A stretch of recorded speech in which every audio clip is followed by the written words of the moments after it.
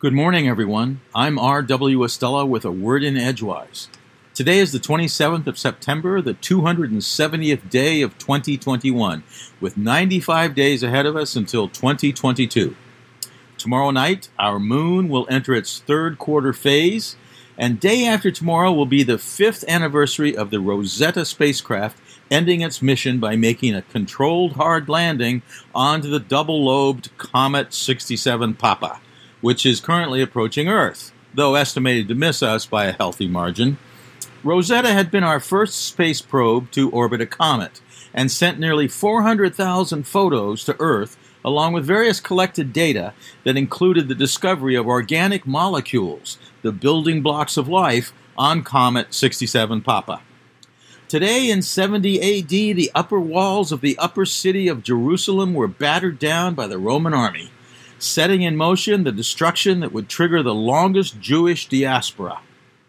Today in 1066, William the Conqueror's troops set sail from Normandy, about to commence the Norman invasion of England, and the beginning of a significant change of the English language from Anglo-Saxon, or Old English, to Middle English by integrating considerable French vocabulary. Today in 1779, John Adams negotiated Revolutionary War peace terms with Great Britain. Today in 1822, French scholar Jean-François Champollion announced that using the Rosetta Stone, he had deciphered Egyptian hieroglyphics. 3 years later, today in 1825, George Stephenson's Locomotion No. 1 became the first steam locomotive to carry passengers on a public rail line, calling itself the Stockton and Darlington Railway in England. Today in 1905, the physics journal Annalen der Physik published Albert Einstein's paper, Does the Inertia of a Body Depend Upon Its Energy Content?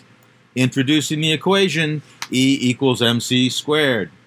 Today in 1912, American musician and father of the blues W.C. Handy published Memphis Blues, considered the first blues song. And today in 1962, Rachel Carson published Silent Spring, about the deleterious impacts of pesticide use on the environment. This past week, Tom Judge, Executive Director of Life Flight of Maine, sent an email to those of us who have, up until the pandemic, been participating in the 3.1-mile, 5-kilometer open-water ocean swim called Islesboro Crossing that has us going from Northport to Islesboro.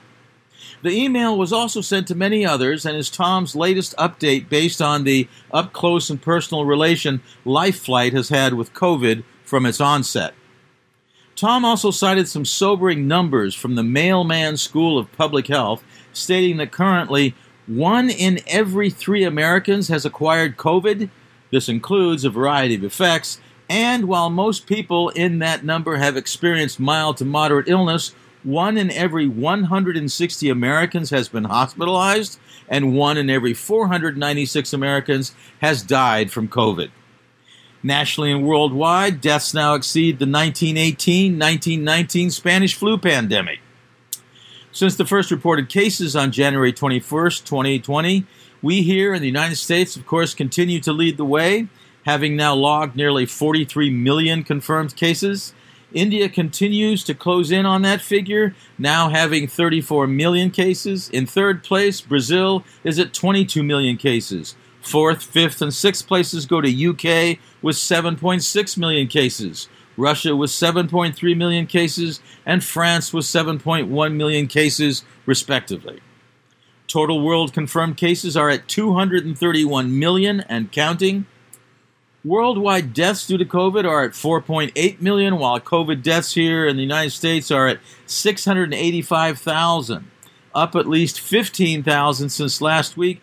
Not a huge number for some folks, unless someone close to you has succumbed to COVID. Worldwide, 6.4 billion doses of vaccine have been administered. Returning to Tom Judge from Life Flight, he ends his lengthy but useful email saying this is very much a call to action and that we need everyone to speak up, quietly, with compassion, with empathy, and publicly. Today in 1840, in a military barracks in Landau, Bavaria, Germany, Thomas Nast was born. His father was a musician in a regimental band, but despite this patriotic occupation, the elder Nast took his family and left his country in 1846 for the United States. Young Thomas quickly adapted to his new home, working by the time he was 15 for Frank Leslie's Illustrated Weekly, one of the most popular magazines of the day. In 1858, Thomas became a freelancer, with work appearing in journals such as Harper's Weekly and the New York Illustrated News. During the American Civil War, Thomas Nast provided eyewitness illustrations of the fighting while befriending Ulysses S. Grant and Abraham Lincoln, the latter calling Nast's illustrations our best recruiting sergeant. His cartoons have never failed to arouse enthusiasm and patriotism, and have always seemed to come just when those articles were getting scarce. Nast's wartime experiences, a relative observed, sharpened the cartoonist's idealism. From a roving lad with a swift pencil for sale, he had become a patriot artist, burning with the enthusiasm of the time. After the war, Nast became a political cartoonist for the influential Harper's Weekly, which helped belittle New York's infamous boss Tweed and drive the Tweed machine from power.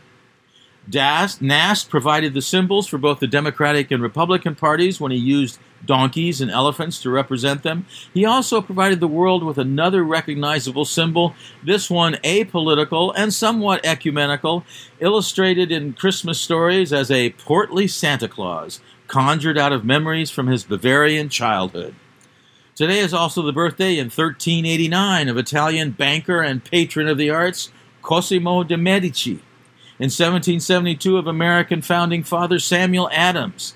In 1920 of American actor William Conrad. In 1923 of American actress Jane Meadows. In 1933 of American painter Will Sampson. In 1939 of American golfer Kathy Whitworth. In 1948 of American rocker Meat Loaf. And in 1972 of American actress Gwyneth Paltrow. From Orono, Maine, I'm R.W. Estella with a word in Edgewise. Here's to the second official week of autumn.